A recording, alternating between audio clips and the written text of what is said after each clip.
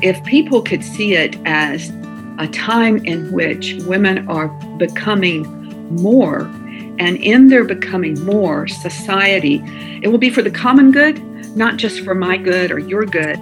It's for the common good. And can we, as a society, as a church, as a community, a family system, can we welcome these gifts, not just individually, but corporately, for the common good, for the flourishing of society, so that as women flourish in the second half of life, society itself flourishes.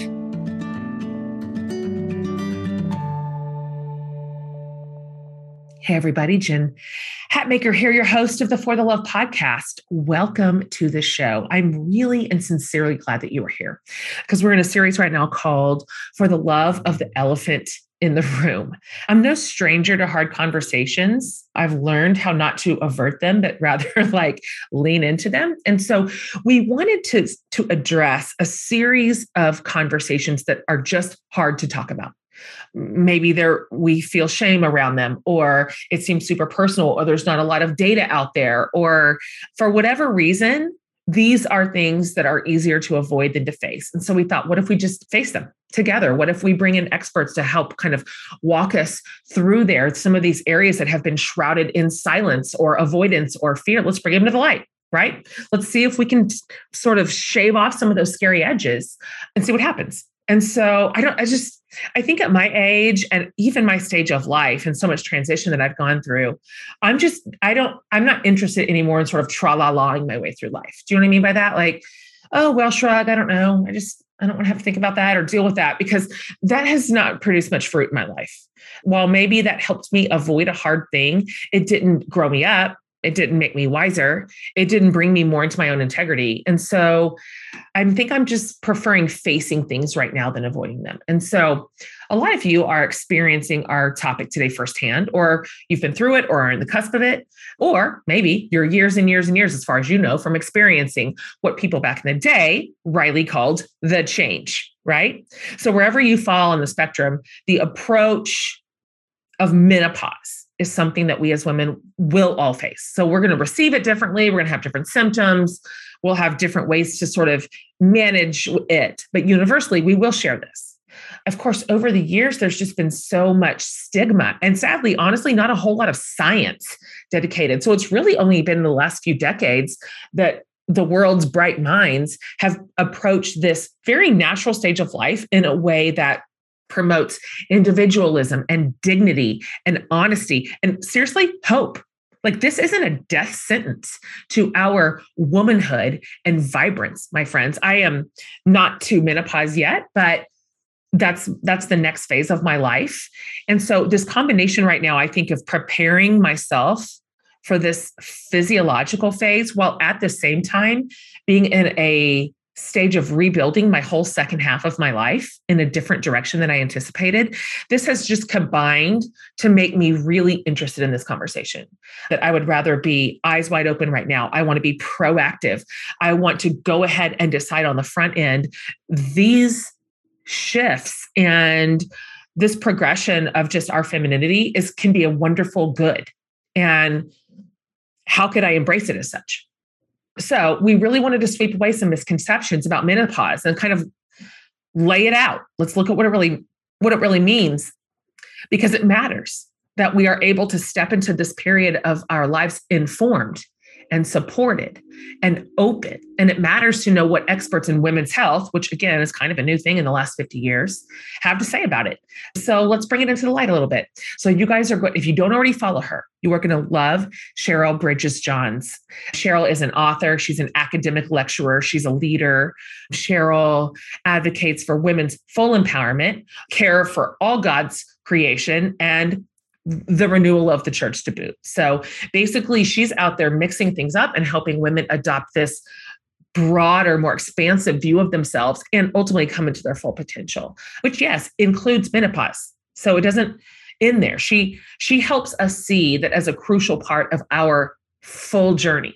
So her latest book, 7 Transforming Gifts of Menopause, An Unexpected Spiritual Journey, looks far beyond just the physical aspects of menopause and it weaves it into the spiritual journey of it as well. And so Cheryl says that she wants to help women find their voice and speak their truth by essentially identifying 7 key developmental tasks of menopause. We're going to talk about it.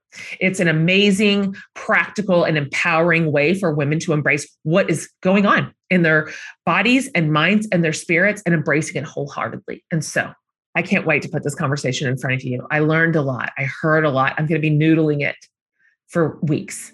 Please enjoy this hopeful and encouraging conversation with the absolutely wonderful Cheryl Bridges-Johns.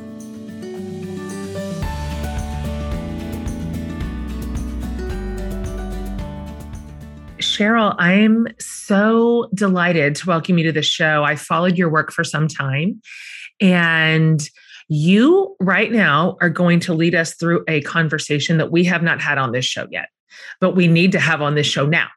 And so you're the lady for the job. Welcome to this little community. Well, thank you for the invitation, and it's very good to see your face. Thank you. Just real quickly, so we can locate you on the map, can you just tell my community where you are and kind of who your people are, kind of just give us that sort of high level, like where's Cheryl on this planet? Yeah, I'm in the far corner of Tennessee over near North Carolina in the Smokies area, and a little place called Cleveland, Tennessee, near Chattanooga. A beautiful, beautiful place with mountains and streams. It's just awesome. I'm located confessionally within the Pentecostal community, 4th generation Pentecostal. My great-grandmother got expelled from the Methodist Church, so that's how I kind of ended up with this. And it's been a good community. But I mean, as of late, it's been more difficult for all of us. Yeah, I understand that. I'm a lifetime church girl. And for all the good and the bad that means. All of it. Yes. And it's because we love her. It's because we love the church that we grieve sometimes, and we keep fighting and we stay connected. And so you and I have that in common for sure. Before we sort of get down into the granular elements of this conversation, just from a 30,000 foot view, can you tell me and my people what in the world compelled you to write a whole book about menopause, right? Like in the Rolodex of possible topics. I mean, you really reached for one. And like, can you talk about that? Yeah. The current book I'm writing right now, trying to finish up, is Re-Enchanting the Text. It's about scripture. So, I mean, that's like a world away from menopause, but it sure is. Yeah, maybe not, but I can make it stretch. But the journey that I had toward that was, I've always been interested in feminist theology, women's studies, and women's development. And then going through my own experience with perimenopause and all of the ups and downs of that, I began to make connections. And as we all do, we reach out and read, try to find help. And I found Christiane Northrup and some others. But when I started looking at a lot of evangelical women's blogs and things, some of them actually said, just suck it up and keep being the servant and serving. Don't focus on yourself. And I thought, well, this is very bad advice. So surely we can do better than that. Better than this. Yeah. And so I said to my husband, I said, I think when I get through this, I'm going to see it as a gift. And he said, well, when you get through it, write a book about that. And then I began to ask, and to muse, like, what are the gifts? What makes this not such a bad time, but a Kairos time, an opportune time, a huge developmental window that we missed. And I began to just sort of look at that. I'm so glad that you did, because it feels like, at least to me, do you mind me asking how old you are, Cheryl? Yeah, I'm 68. Okay, you're 68 and I'm 47. So we've got about a 20-year age gap. And so I am approaching this season. Mm-hmm. And so you've got the wisdom to offer. So I'm loving this conversation because a lot of this is new to me. In my experience, and it could just be that I'm not embedded in it yet, but it still seems like we don't talk about menopause until we have to, like, quote, we have to. And even then it's like, we don't like to talk about it or admit that we're in it for some reason. There's some weird shame around it that I don't quite understand. And then even when we do, if we do decide to finally talk about it, there has not historically been a whole lot of information out there that speaks into the physiological experience but even the hope that can be embedded in these experience. So I want to start at the beginning with you. I'm thinking of you as our educator today. Can you explain to us what your understanding of menopause is? Because some of us, I'm not sure, even have a thorough understanding of what's actually happening with our bodies until it happens. And then we're like, what's going on? And so before we talk about the physical and the psychological and the cultural and spiritual effects, I'd like to know scientifically, walk us through what menopause means. Yeah, it's, menopause, the pause of menace. It's the cessation. In a simple way, most women say, okay, I no longer have a period and I can no longer bear children and I have hot flashes. So kind of get that sort of basic 101 description of menopause. So it's a complex, we're complex beings. It's a complex process of hormonal and brain changes, because the hormonal changes, it's all a synergy. The brain and the hormonal changes are all endocrine system. They're all going together. And we are going through a major, what psychologists would call developmental window. You remember when you went through puberty, it was major changes. And people were prepared to talk to you about it and help you with it and celebrate you, the new you. And menopause is sort of the mirror image of that. But very few people want to celebrate, have a party, help you understand you're coming out into a whole new world. There's a long history of that I go into a bit in the book. All of us probably have repressed memories of our that we don't even aware of. Our mothers, our foremothers would just, be afraid, be very afraid. As late as the 1900s, women were put in insane asylums. They were diagnosed with hysteria. The treatments were brutal. When they discovered ovaries, they started taking women's ovaries out, thinking that might be the problem. And before then, it was the ancient Greeks saw that a woman's uterus was her problem, and that, women were more like animals than men. And the woman's uterus was like a wild animal that lived and roamed in her body and giving her craving for sex. So one reason that's why women had to be kept at home. So that the whole word hystos comes from womb. And we can thank the Greeks for the whole term of hysteria. Women were seen as having hysteria. So in modern science, as it developed in the 1800s and 1900s, 20th century has only found maybe more ways to make it hard for women, give it shame for women. As one gynecologist in the 1960s said, I think his name was Robert Wilson, women are the only mammals that outlive their usefulness. And he was saying this at a conference of physicians.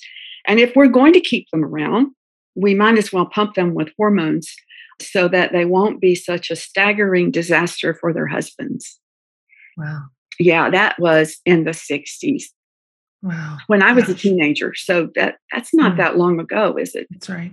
And it was known as the death of the woman in the woman. Like you were walking. It's so sad. It's very sad. It's so sad. So no wonder our mothers and our grandmothers did not talk about it. Of course. Yeah. That sort of generational trauma gets passed, and that message becomes clear, whether it's overt or covert. Either way, girls get the message and then women do, and we just go underground. To me, this piece of our femininity and our just progress as women is still kind of the last one to the table. I mean, still, I'm still looking around going, who's talking about this in earnest? So I want to ask you this, Cheryl. Something that you spoke of early in your book really captured my attention. I don't think this is the prevailing view when it comes to looking at menopause, which is as a beginning of something, which this is your position, because I think the majority of us view it as the end of something. I mean, the end of our fertility, certainly, obviously, but also maybe the end of our femininity, the end of our relevance, the end of our sex appeal or sexual desire, just a whole slew of things that we've been taught to think shut down when menopause enters the scene. And so for me, it was super enlightening to see how you categorize menopause as a starting point. Can you talk about that a little bit more? Because this hopeful approach, I think, is what my age group is kind of hungry for. Yeah, I think God designed us in this sort of coded DNA of ours that at menopause, we have this sort of breakdown of who we were and a feeling that things have to change, or it's a developmental window, a doorway into the second half of life. It's like, okay, now's the opportunity to re-self. Harriet Lerner said that by the time a woman reaches middle age, she may find herself totally deselfed because she has given, we give bits and pieces of ourself away. And that's a good thing, that relational self that comes at adolescence. We're drugged with these hormones of progesterone and estrogen and that dance of hormones, and then prolactin when we're childbearing. And we love, we nest, we just, we're the corporate we. We're good at that. Yeah. But the I goes underground, like the 8-year-old girl who wants to run for president and just owns the world. She kind of goes underground in adolescence to become the seeming self or the pleasing self. And when all of those happy hormones dissipate and the rose-colored glasses come off, the young girl, I think, just comes back, with the hand on her hip. And she said, so what about me? What about us? And this authentic, I call it, the gift of the authentic self, that it's a time to re-self. And that's not the same as selfishness. Selfishness is narcissism, and we've all met that. But this is like the coming into oneself of the aging of good wine, of, women are allowed to age, but not many get to mature. A woman elder is a threat. So they just want to be updated versions of our 25-year-old self, and we work hard to be updated versions of that. Yeah. I just want to hear you speak more on that. I think something about that feels like a salient observation on what is expected of us, what we're allowed, who we're kind of allowed to be, that still feels so frustrating. I cannot bear to pass on this sort of hamstrung idea to my daughters. I just can't do it. It's just got to be over here. It has to stop. And I'm praying that we're the daughters of the silent generation, but our daughters don't have to be. No, they don't. And they're not. And they're not. I'm sure you're around them. Yes. Oh, Lord, these girls have some stuff to say. Give them the microphone. They are courageous. Yes, they are. And so I think that their menopause may be somewhat different. And they may at least see the opportunities that we've had a hard time seeing, that my generation and my mother's generation had a hard time. But the ability, the time to mature, to let go of some of the earlier versions of ourselves, not that we will never again be the relational we, that we won't be the nurturing, nesting person, but that will not totally define us, and that we can be more individuated self, more of a sense of a masculine self developing in that sense, the I. So that is a good thing. But on the other hand, it's rarely celebrated, rarely welcomed to say, oh, we welcome this new person who's more vocal, like as Beth Moore said, I just deferred ad nauseum. But when she began to own herself and to become the elder, then, all hell breaks loose, because how dare she be an elder in the religious world. And so I believe that we are bereaved of elders, especially women elders. We need them so badly. And there's so many traditional communities throughout history that have had women elders. Ours is just not, U.S. Western culture has not really celebrated the elder women. If you look at all of the horrible memes and everything about older women like Nancy Pelosi and Hillary Clinton, they're the brunt of jokes. Of course. Still, I know we've made advances, but how does this largely patriarchal society still speak to the advances, or probably more on the nose, lack thereof, of studying menopause, like in a scientifically, psychologically, spiritually meaningful way. I'm curious if you think have men, and really frankly women too, viewed menopause as something just to be endured or solved with some fairly cookie cutter approaches and therapies. And so I wonder if you can just in general walk us through where we've been and what breakthroughs have happened in the medical field. I mean, this element of women's health is newish. Nobody cared. Who cares what a woman is going through? So this is recent research. This is recent study. So can you sort of drag us through where did it kind of begin to meaningfully find its way into discourse and how has it evolved? Yeah, in the medicalization of menopause, that happened in the late 1700s, 1900s, and it was still pretty brutal, and it was very primitive and horrible, abusive treatments. And that continued through most of the 20th century until around 1992, when Gail Sheehy wrote The Silent Passage. And that broke it all open. Her book became, a New York Times bestseller. It was the first person to say that menopause was a gateway to a better second half of life.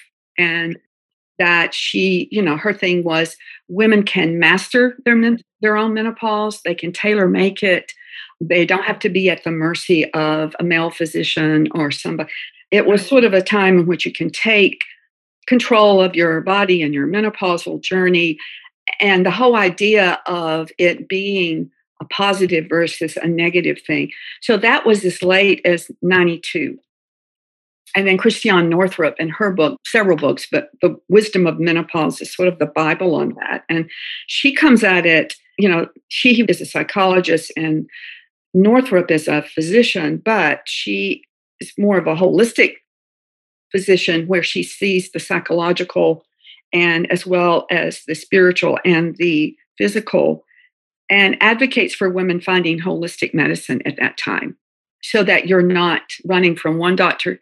I know of a woman who ended up suicidal because she was treated for insomnia here and this and that, and it was really deadly for her. So it is a difficult time. I don't want to say, hey, this is like a wonderful period of time. But difficulty is like the breaking open of something that needs to be opened for new life. It's for growth, it's for health, it's for betterment. And it's a good transitional passage that if we can get through it and recognize, oh, here's a possibility of reselfing, or here's a possibility of me having a new vision. Here's a possibility of finding spiritual freedom. That chapter was hard for me to write, but I think it's one of my most important chapters because those holding containers, spiritual holding containers for women, how many women's conferences are bloom where you planted? And, here's the little pot for you. And you're going to become root bound, but just make the most of your place. And so those holding containers, women are, I think, leaving them today, at least having more of a liminal relationship with them. Our mothers would have never dreamed of that because the holding container was the holding container, especially when you get told this is God's holding container. This is your role, your place. And now sort of this gift of spiritual freedom, women can become more mystics, more wise elders. They can become the priests, the pastors, the prophets, the, sages. We have so many possibilities spiritually at this time.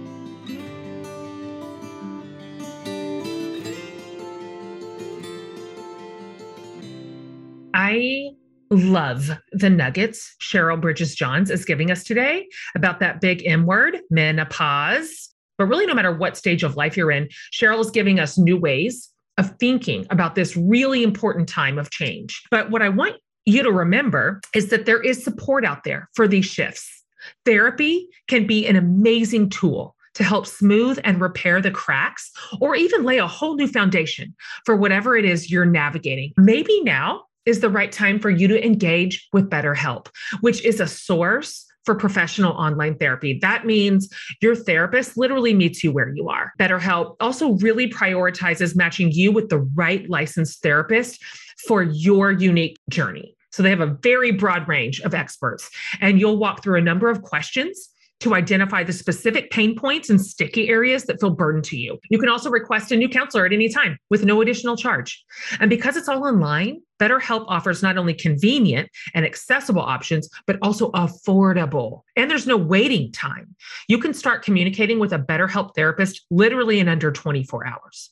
So as a listener, you'll get 10% off your first month of BetterHelp by visiting our sponsor at BetterHelp.com/forthelove. And you can join literally more than 1 million people who have taken charge of their mental health. So again, that's BetterHelp, HELP.com/forthelove.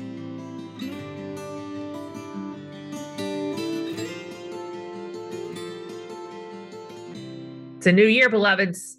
We made it to 2022. This is a time where some of us may set resolutions or maybe intentions or words for our year. It's a great time to really reflect on where we need to just pull some different levers in our lives.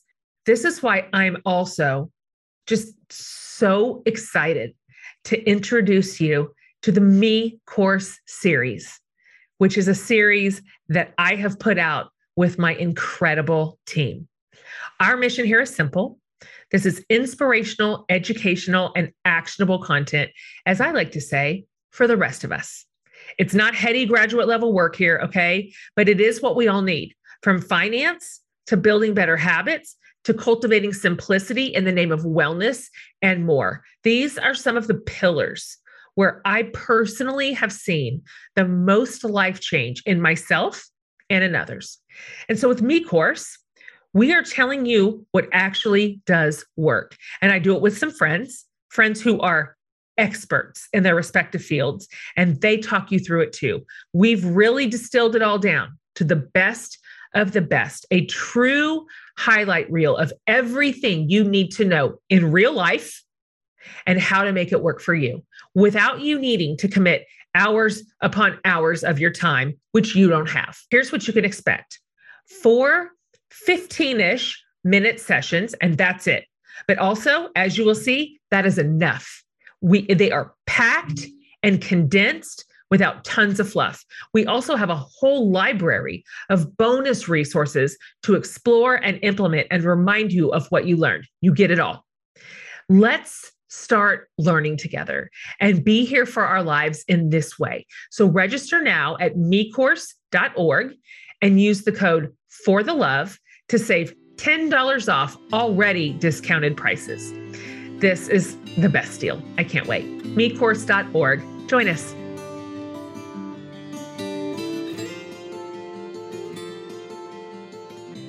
Let's get into the brass tacks here on your book, which is unique in the land of information on menopause. And so thank you, first of all, for this labor. It was obviously a labor of love. This is the kind of book that just skips right out of your fingertips, right? This is a labor, both in research and in kind of personal exposure. And so thank you in advance for that. But can you talk a little bit in your book about the 7 transforming gifts that women discover during menopause? We don't have to go through all of them, but I wonder if you could touch on a couple of them that you think particularly would be of interest and encouragement to my listeners, mostly women who are approaching menopause. It's a little bit ahead of us, but not by much. Yeah. I call that first gift, and this is the one that's the most difficult or takes women by surprise. I call it the gift of uncovering. I just had a hard time naming it. But that's when that lovely dance of progesterone and estrogen and all gets out of whack. And you have perimenopause and you have maybe estrogen dominance and fibroids, and you're just really a mess. Your body is screaming at you. But also during that time, parts of your brain, memory, that ring about memory, like vivid memory, not just, oh, I remember that, but things that you put way down in those caverns of your psyche are all of a sudden activated, and they come back almost like they happened yesterday. So That's so interesting. Yeah, we feel overwhelmed. Well, why is that a gift? Well, I think it's a gift to revisit. Like, what did you let go? What did you repress? So the uncovering is sort of like a storm that comes in, and then you walk the beach and you go, well, there was a ship there. We didn't know that ship was there. It was hidden. And this storm came in and it helped this or cleared out that. And so it's the clearing, uncovering. We need to lighten the load and cut ourselves for the second half of life. We've got to do the psychic, spiritual, emotional cleaning out of our life so that all of that baggage that comes with this first part of life and disappointments and grief. And I talk about a lot of some of that in this book of women I know and my own self, that we come to terms and we give our earlier self grace. You know, I'm always, you should have. But hey, I did the best I could. I was 25 and I did the best I could. I was 35 and I just did what I knew to do. But then you can also give other people grace, other women grace, other people grace. The mommy wars that I had to endure, just say, I chose to work outside the home. You chose not to. I give you grace. You give me grace. We're all good. We're all good here because we've got this second half of life ahead of us and we don't need all that stuff. And so it's a gift of uncovering things. And when things come up to the surface, as they will bubble up, we can, repress or deny. But the best thing is to just face them. Just lean into the storm.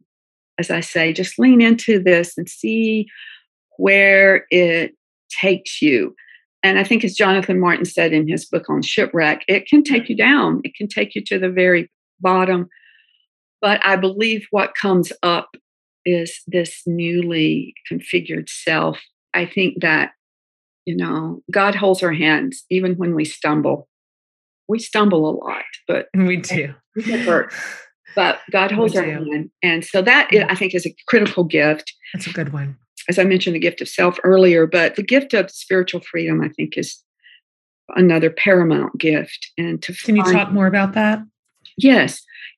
Those holding containers I mentioned earlier. And I think there is a depth of spirituality that older women can have. That's right. And 100%. It's like it's there for us, and we can see, we can know, we can become the Huldah, the prophet. We can become Anna. We can become the one to whom the Lord awakes up at night and speaks or shows us things, and the wise sage. But there's a cost to that. As you know, there's a cost to any of this. And admit maybe that we're just too heavy for some holding containers. Not that we're better than other people. It's just, I'm just too heavy for that anymore. And they don't have any way to carry me. I can't. They don't know how to carry me. This was good for the 25-year-old me, but it's not going to carry me at 50. And I'm not better than them. Good. I'm not less than them. Now, they're going to try to make you feel less, but I'm not less than them. I'm not better than them. I had a friend of mine who just said, Cheryl, you're just too heavy. It's not your fault. It's that this organization, this denomination, these people, they don't have a way of carrying who you are. But you can celebrate that heaviness and know that, I'll often read the passage where Jesus says, I will never leave you orphaned, and we will come and make our home with you. And I asked a wise elder a few weeks ago about the issue of loneliness. She's a mother in the African American church. She's in her 70s, and just was sitting by her, and I looked at her. She's so elegant, so put together, so much a spiritual powerhouse. And I said, so what do you do about the loneliness? And she looked at me and she said, oh, don't you know, Cheryl? We have our home in God. And they have come by the power of the Spirit, and they've made a place for us. And they have made an abide with us. And I'm never alone.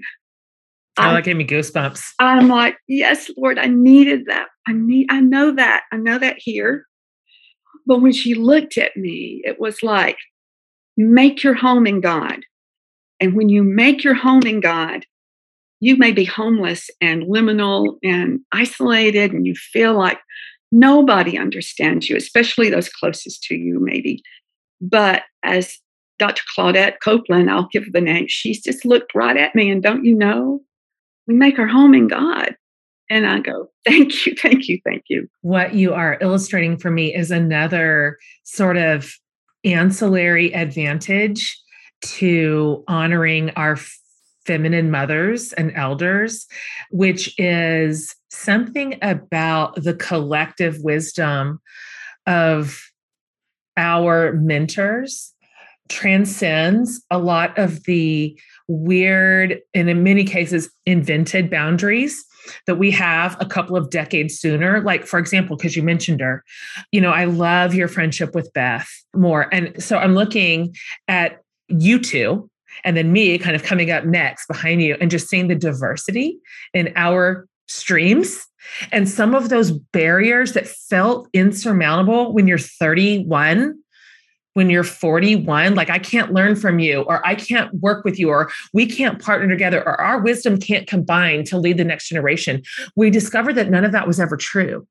And so we get to watch our mentors come together in this sort of, cabal, if you will, of like feminine leadership. And it's very exciting to watch. And it mentors me in and of itself. Like we can combine across all kinds of intersections. Our power collectively is a big deal. It's a big deal. Our power of anger, I have a chapter on anger, that collective power is important these days, as well as our collective wisdom and our collective grief. I just finished editing a book called Grieving, Brooding, Transforming. And a group of us women, Pentecostal scholars, looked at some of the troubling texts. And I see that the feminist hermeneutic has missed. I can have a hermeneutic of suspicion easily, but I missed the hermeneutic of grief, the grieving spirit, the brooding in the grief. That is not a bad thing. That's right. It's a very human. Oh, yeah. And a divine thing. When your grief. Oh, I've discovered that to be true. Yeah. When your grief and divine grief are together, you can be held in that grief and not be overwhelmed. It's a miracle. It's a miracle. It really is true. Like I can hear you say that and I can say that, but until you've experienced it, that sort of even healing and power and transformation inside the like white hot center of grief, it's hard to believe.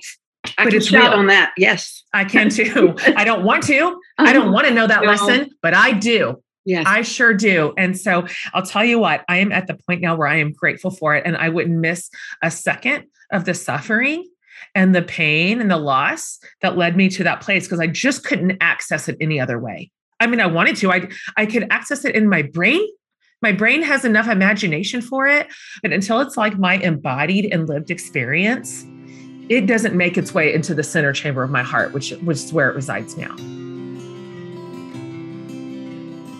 I recently went on record that the dinner struggle has been real. I'm either making enough for 12 people or we're eating cereal for dinner. I can't find the middle. It's what it is. But here's the good thing about this situation. Since cereal is factoring in, I recently found this cereal called Catalina Crunch, which is maybe my new favorite thing. So they've got 8 flavors, super nostalgic, like cinnamon toast, fruity, honey graham. And then they have options like dark chocolate, mint chocolate chip, chocolate peanut butter. So this is essentially like dessert. It's breakfast dessert. Catalina Crunch uses real ingredients. It's keto friendly. It's gluten-free. It's grain-free. It's non-GMO, 0 sugar, and low carbs. So plus they pack in 11 grams of plant-based protein and 9 grams of fiber per serving. I kid you not. Like I have no idea how Catalina Crunch has made cereal with that kind of pedigree actually taste incredible and not like gross cardboard, but they did. So see why Catalina Crunch cereal is the fastest growing cereal brand in America right now. You can go to catalinacrunch.com/forthelove and get 15% off your first order plus free shipping. Yay.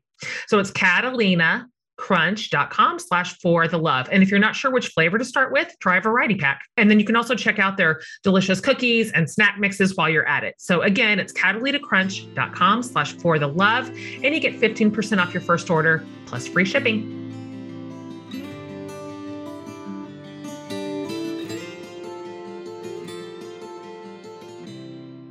I want to ask you one last question before we kind of wrap this up. I kind of want to hear you speak on this idea that why you think this conversation is important. Why is it important to bring menopause out of what has been kind of its shadowy status, really, to shed it of the shame that has always been attached to this very natural and good, to your point, part of our female evolution? Like, what's the benefit of this? What is the ROI when women, when our partners, when our doctors start having open and honest conversations around menopause? Like, what do you expect we would see change or grow? Or in what ways would we and the people around us flourish because of it? I think one thing is that women's lives sometimes are at stake with this, those especially with severe depression during that time.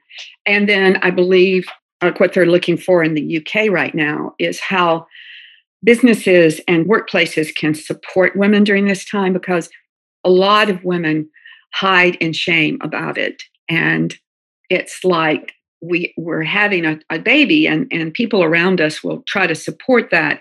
But going through menopause, we still have all of those sort of trauma memories, I think, of that, and the sense of, I don't want to let anyone know that I'm not totally, completely put together, because that was used as an excuse to keep women out of business, out of government, out of anything, because they would go crazy at menopause, right? That was sort of that.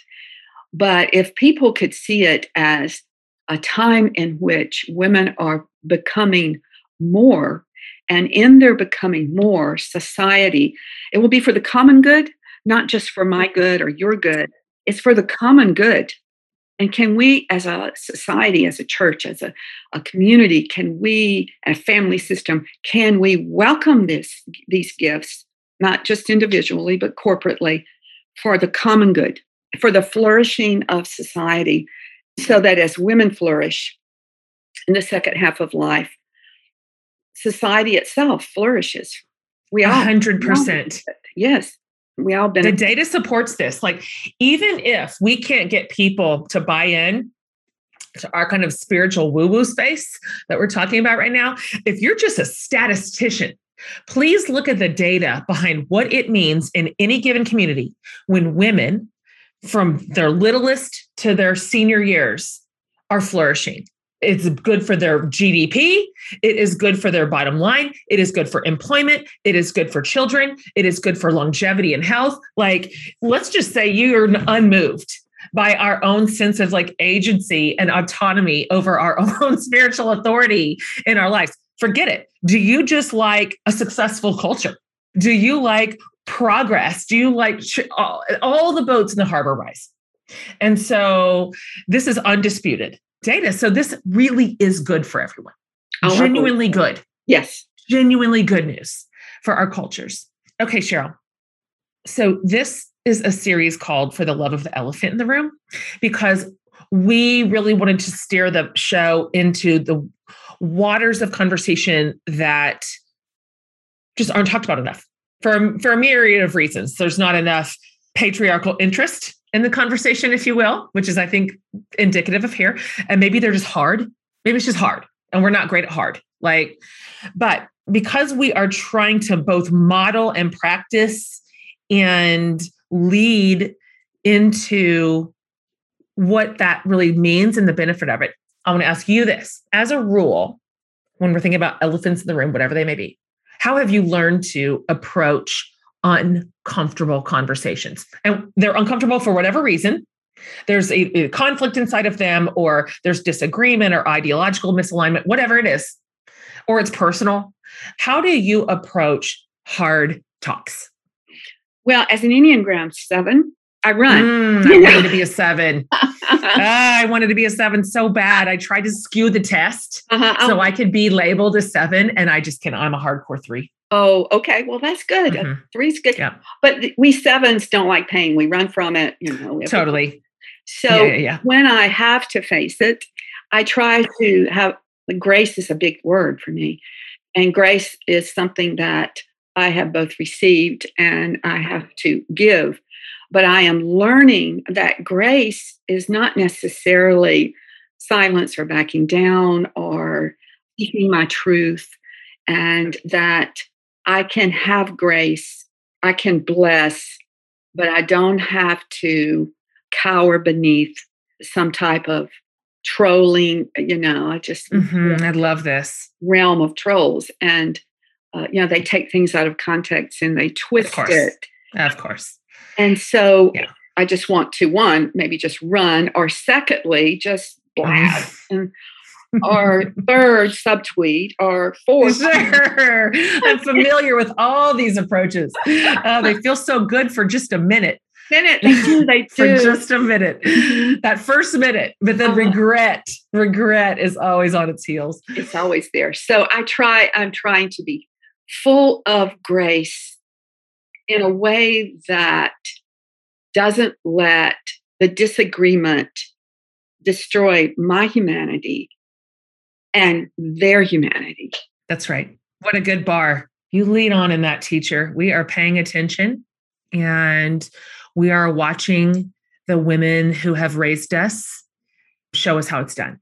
And my hope is that every generation learns it a little sooner, right? That we start talking about it earlier, that we put it into practice younger, that our body of role models continues to just grow and grow and grow. Because to your point, we were just reaching for a while, but may that be a cloud of witnesses in the next couple of generations that is just wild and rampant.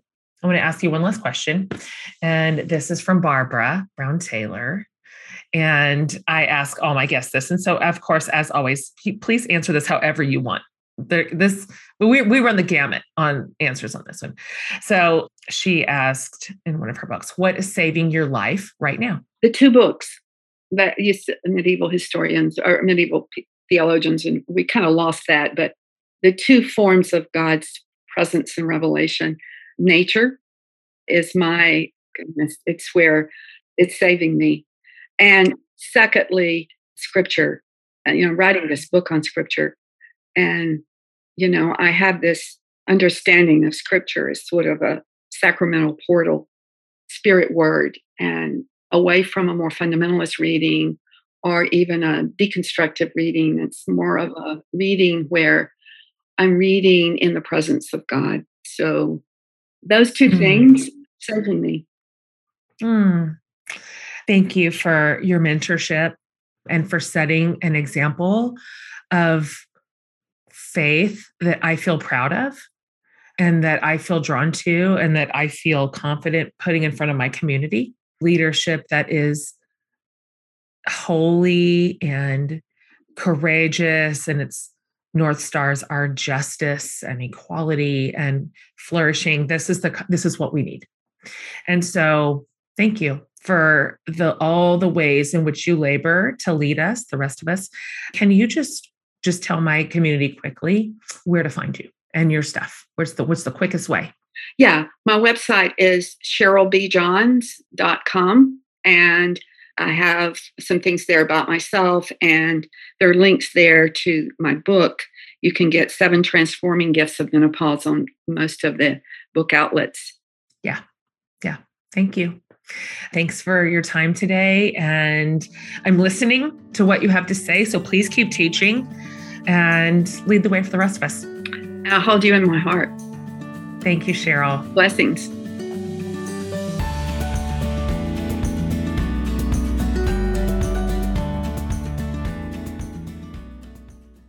Okay. So, obviously we just barely scratched the surface on menopause and all the important stuff that wraps around this. But I'd like to think of this as a starting point for us.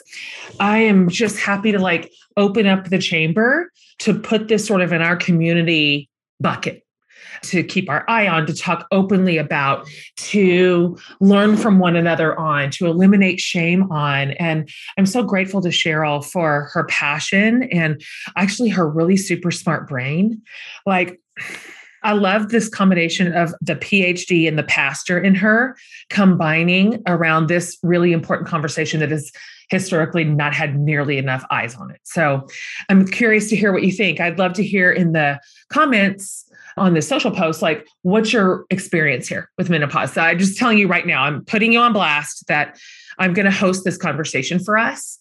And I'm really looking forward to learning because I'm new to it. I feel like I'm a learner alongside of you. And so let's start, as Cheryl would say, raising up the elders inside our community and hearing what they have to say too.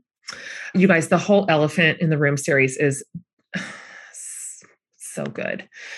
I hope it serves you. I hope you're like, I've been wanting to know about that, or I've been wanting to talk about that, or why isn't anybody talking about that? Or I feel conflicted on this and I just want to pull a seat up to the table of this conversation. That's what this is. Okay. And we will handle these complicated topics with the greatest care. Don't miss the series. If you've missed any of it, go back and pick it up. And as always, if you're looking for a consolidation, you can go to jenhatmaker.com under the podcast tab. All episodes are there. Show notes, links to everything we talked about, etc. And then, of course, as always, if you want to watch a video or an interview, we video them too, and they're over on my YouTube channel. So sometimes it's just fun to see body language and expressions and people's faces. We convey so much like that. So, all right, you guys, that's it. Have an awesome day, and I'll see you next week.